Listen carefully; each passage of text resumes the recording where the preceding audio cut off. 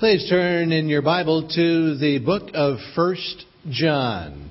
Today we begin a verse-by-verse study in the first chapter of 1 John. 1 John is found near the end of your Bible, and it is a letter written by a man named John who grew up in a fishing village on the shores of a lake called Galilee in Israel. And John became a commercial fisherman until one day when he was cleaning his nets by the shore of that lake after a hard day in the boat, and a man walked up to him and introduced himself. John's life was changed forever because it was no ordinary man. That was Jesus. And Jesus said to John, "Follow me." And John did. For over 3 years, John walked with Jesus. John heard Jesus speak. John saw Jesus do the miraculous, saw Jesus die on the cross, saw Jesus alive and resurrected from the grave. And John wrote all these things down in the gospel that bears his name. 1 John is written by the same man who wrote the Gospel of John. And John wrote this letter we're studying for a specific purpose. For the next month or so, we are going to be studying the first chapter of this letter. But the only way for us to understand the first chapter of 1 John is to understand his purpose for writing, which is revealed in the last chapter of this letter, where in chapter 5, verses 13 and 20, John concludes, "I write these things to you who believe in the name of the Son of God, so that you may know that you have eternal life. We know that the Son of God has come and has given us understanding, so that we may know Him who is true." So, what is John's purpose for this letter? John's writing about knowing that you know God. By making his purpose, knowing that you know God, John proposes to answer the top 2 questions in life. The first, most important question in life is, can I know God? The first, most important question is, can I know God? If there is a God, and it is possible to have a relationship with Him, then there is nothing more important than finding the answer about how to know God. Because a relationship with God is a relationship with the most important person in the world. Talk about having a friend in high places. A relationship with God is investing in an eternal relationship with the only person who knows me completely and is with me every moment of life from my birth to my death. A relationship with God is knowing the person who knows everything, including how to live life at its best.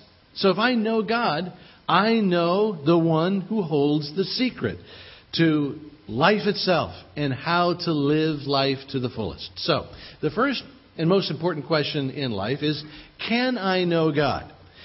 But there's a second question that rivals the first, which is, how can I know that I know God?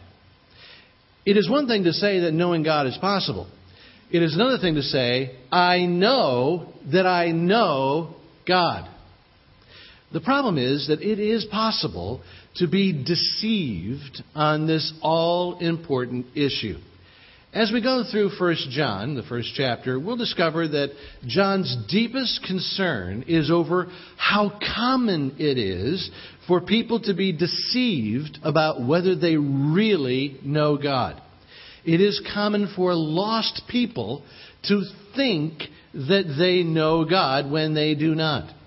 And it is common for Christ-following people to have a true relationship with God and yet not live in the powerful realities that are experienced by those who know that they know God. Both of these deceptions are tragic in their own ways, and that's why John writes these words in the first 4 verses of now the first chapter of 1 John. That which was from the beginning, which we have heard, which we have seen with our eyes, which we have looked at and our hands have touched. This we proclaim concerning the word of life. The life appeared. We have seen it and testified to it. And we proclaim to you the eternal life, which was with the Father and has appeared to us. We proclaim to you what we have seen and heard, so that you also may have fellowship with us. And our fellowship is with the Father and with His Son, Jesus Christ. We write this to make our joy complete. Now, embedded in these opening words are 3 signs that let you know that you know God. The first sign that lets you know that you know God is that you follow the real, meaning the biblical, Jesus. To the first big question in life, John's answer is an emphatic yes. You can know God. John proclaims that God has revealed Himself in the person of Jesus, and it is possible to know God through Jesus and only through Jesus. John's first words are, that which was from the beginning. Now here, John is referencing the first phrase of the Bible. And the words from Genesis chapter 1, verse 1, in the beginning, God. In the beginning, God created our physical universe by speaking it into being. Genesis chapter 1 says, God said, let there be light, and there was light. God said, let there be living plants and living creatures and living man and living woman, and there was life. John takes us back to that beginning and the Word of life, who created all things. John says that this Word of life, who created us, has now revealed Himself by becoming one of us. The Word of life has come to us so that we can know Him. We can't know Him just by looking at what He has created. We may get the idea that the Word of life is big and powerful and smart, but we would never know that the Word of life has feelings, loves like a father, has a generous heart, and has strong opinions about how we must live.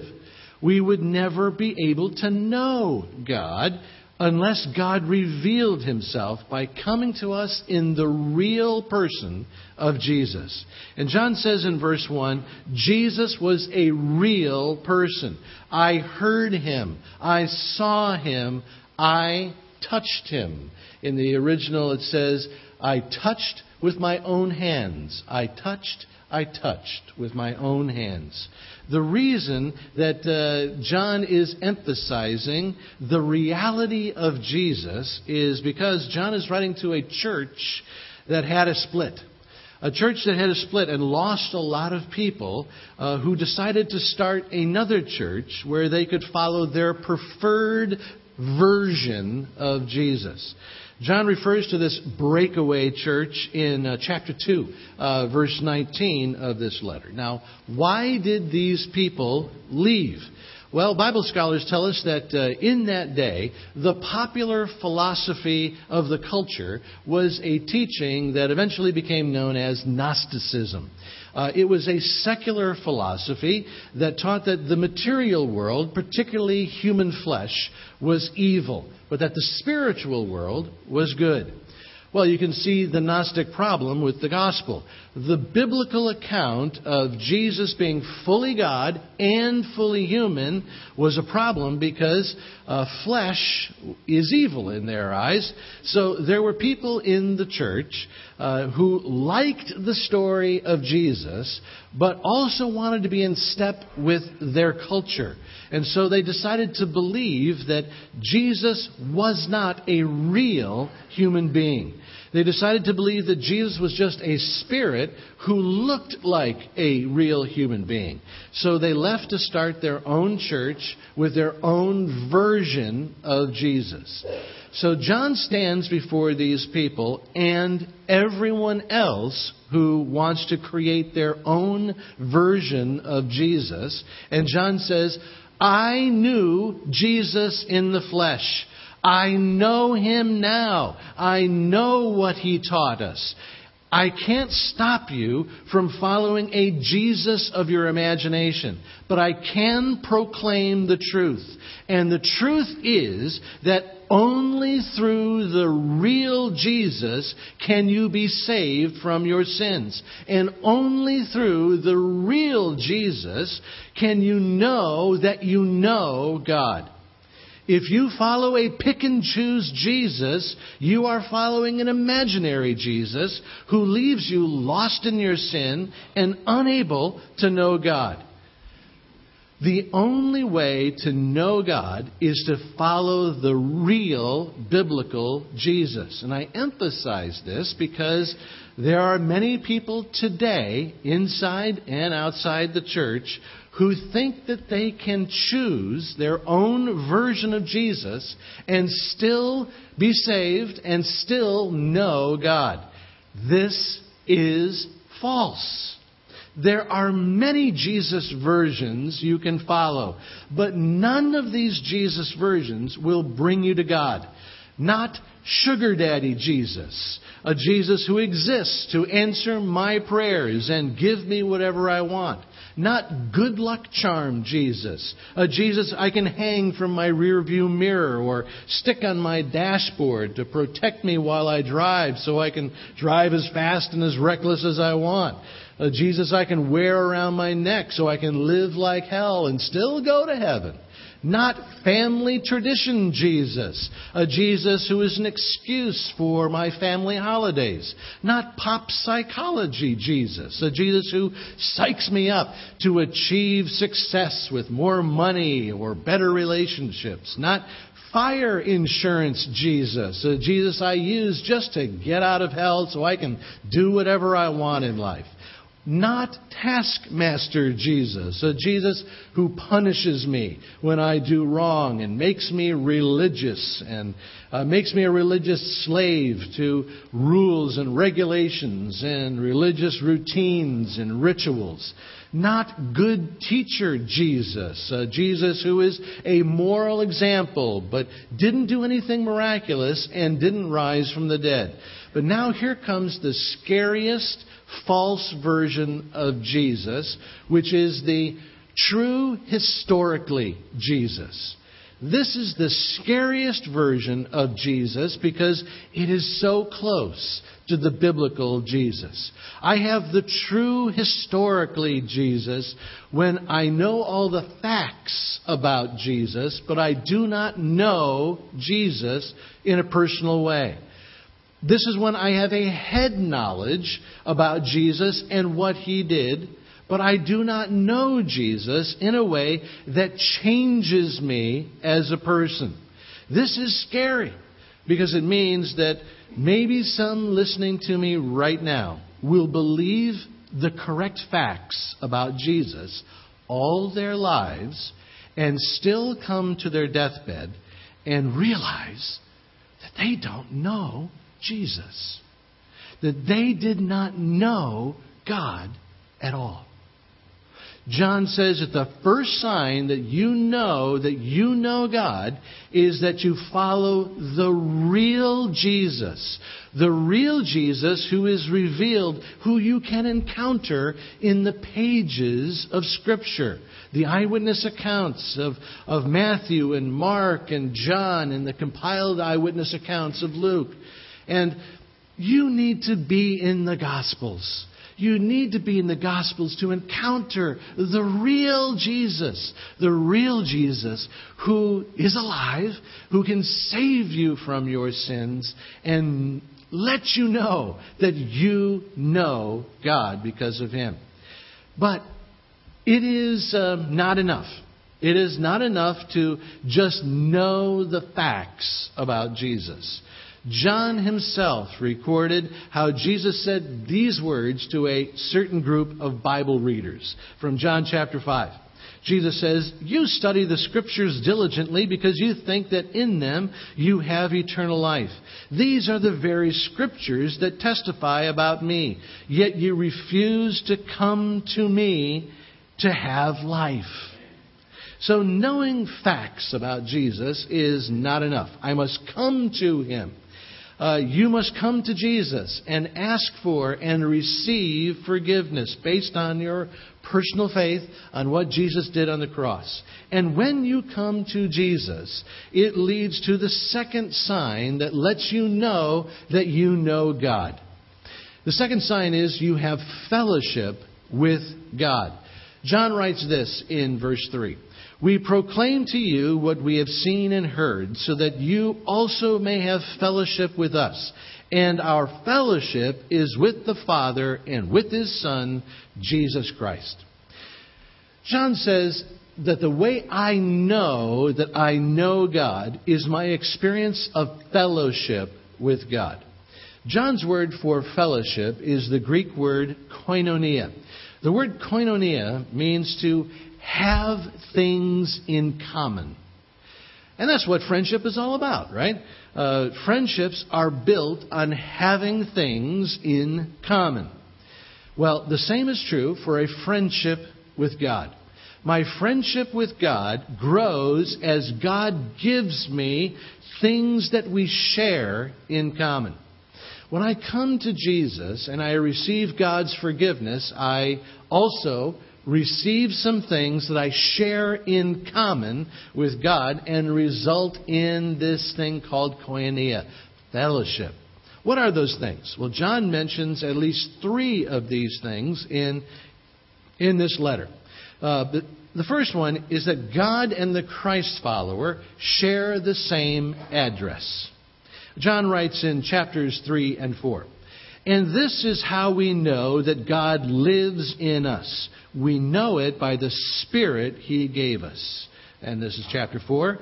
"This is how we know that we live in God and He in us. He has given us of His Spirit." So my fellowship with God is based on what God and I have in common. And the first thing that we have in common is that we live together.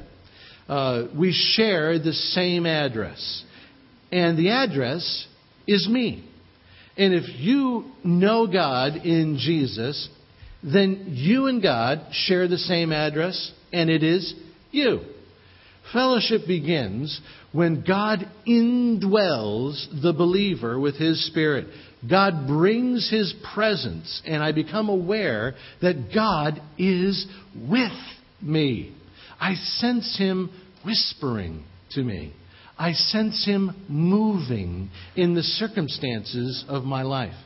You may be saying, well, how do I know if God is present in my life? Well, Scripture tells me that I know that God is present in my life when the words of Scripture themselves become very important to me.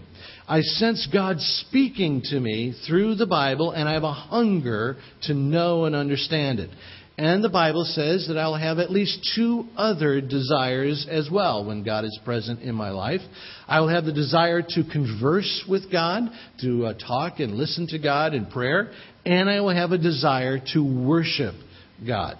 Where I used to just thank my lucky stars, now I am frequently moved to sing out with gratitude to God because I have this overwhelming sense of His presence bringing blessing into my life. Are these things happening? Are these things happening in your life? If you love hearing God's voice in Scripture, conversing with God throughout the day, and then pouring out your thanks, that's evidence that you and God share the same address. And you can know that you know God. But there's a second thing that Christ followers share in common with God. God and the Christ followers share the same lifestyle. This is 1 John chapter 2, beginning of verse 3. "Whoever says, 'I know God,' but does not do what He commands is a liar. and the truth is not in that person. But if anyone obeys his word, love for God is truly made complete in them. This is how we know we are in him. Whoever claims to live in him must live as Jesus did. The second thing that God gives the one who knows him is the ability to live like him. You know that you know God when you more and more take on God's personal characteristics.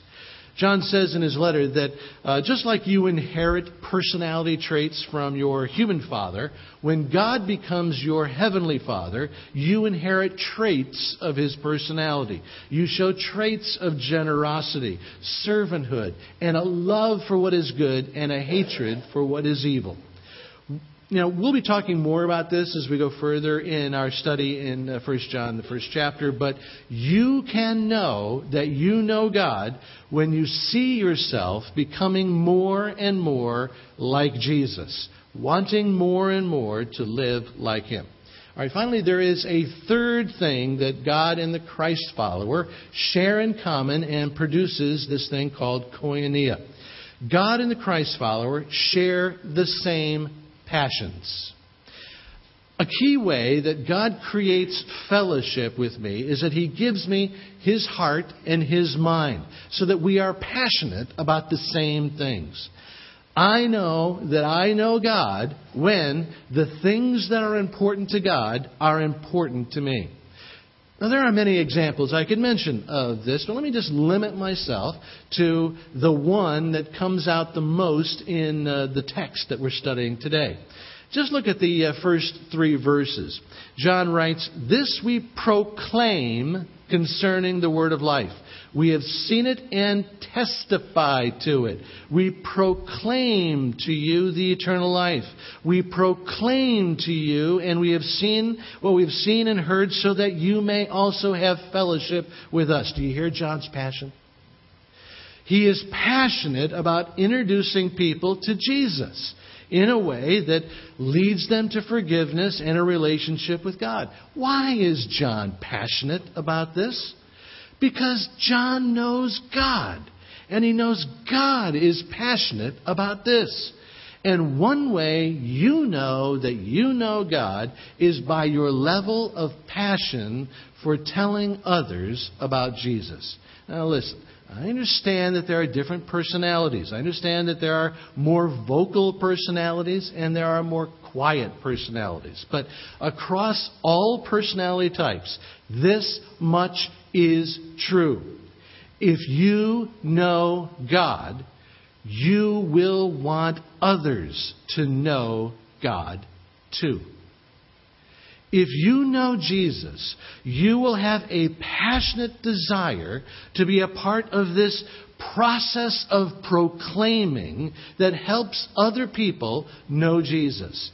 If you don't have any desire to share Jesus with others, if you don't have any passion to see more people find forgiveness through Jesus, you probably don't know God. And what is true for individuals is true for a church too. A church that knows God is passionate about reaching out with the good news of Jesus. At BlackRock, we are passionate about sharing Jesus with our neighbors. And it is this passion that is exciting us as a church for our Lighthouse project. We know God. And we know God is passionate about this. We know that God is passionate about bringing Jesus to more people. And so we are committed to do whatever it takes to make more room for people to follow Jesus here in Fairfield. Because of this passion, it is unacceptable to us that here in Fairfield, every weekend, we turn away our visiting neighbors because we don't have seats for them at certain hours of worship. Or because we have to turn away their children because we don't have room for them in our classrooms. It is unacceptable to us that on Sundays, and at least 2 of our 3 worship services here at Fairfield in the morning, we have no room for any of us to invite any of our friends to come and hear about Jesus. So we're going to go to significant personal and financial sacrifice to make room for more people. Why?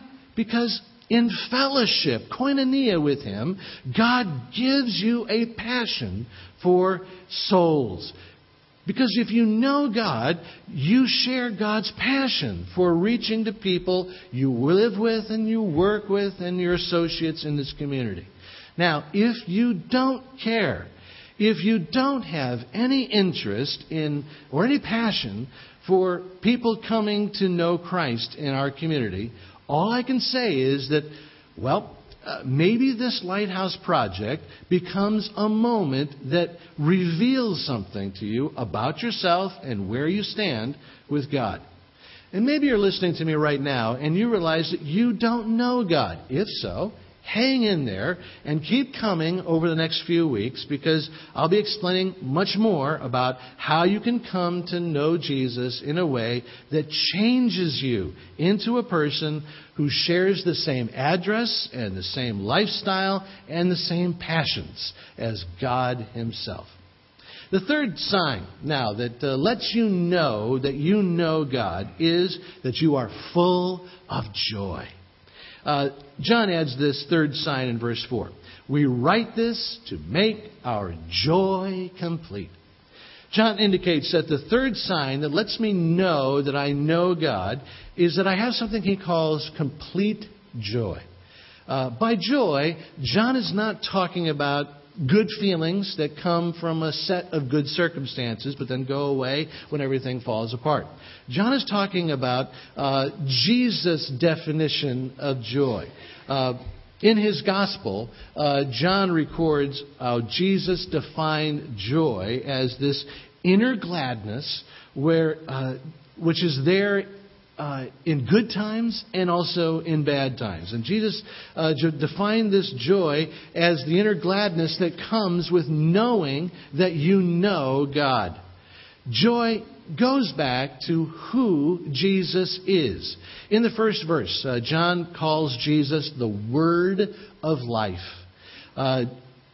Jesus is the Genesis chapter 1 creator who speaks life into people, one person at a time, filling their world with fruit and beauty and the joyful Eden of a relationship with God. In the second verse, Jesus is called by John eternal life. Did you notice that? Who was with the Father and has appeared to us. Eternal life. That word eternal does not refer to long in duration. By eternal, John is saying that the life Jesus gives, you can never lose. You see, the joy killers in life come from insecurity. What kills your joy is worry of the future, fear of rejection, panic over finances, anxiety over insecurities related to your health, fear of death. The joy killers come from insecurity. Joy comes from the confidence that the blessings of knowing God are eternal, permanent, unchanging, forever. When you know that you know God, you have the joy of knowing that God leads you and cares for you and heals you. God loves you, and you can never lose that love. It's eternal. Knowing God gives you a confidence so that you don't need to fear criticism. You don't need to fear rejection or the future or death itself. So, do you experience this kind of joy? If you do, you can know that you know God. If you don't have this joy, or maybe its measure is lacking in your life, listen. Don't try to get this joy by seeking more money or bigger vacations or a better job, because joy doesn't come from these things. Joy comes from knowing that you know God. If you want more joy, then commit to more knowing God. Commit to these 3 signs. Commit to follow the real Jesus by dedicating yourself to encountering Him in the pages of Scripture. Commit to fellowship with God.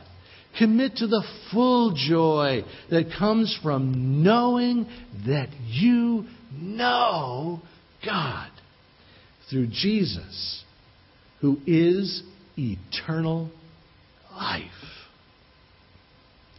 Would you please stand now as we close?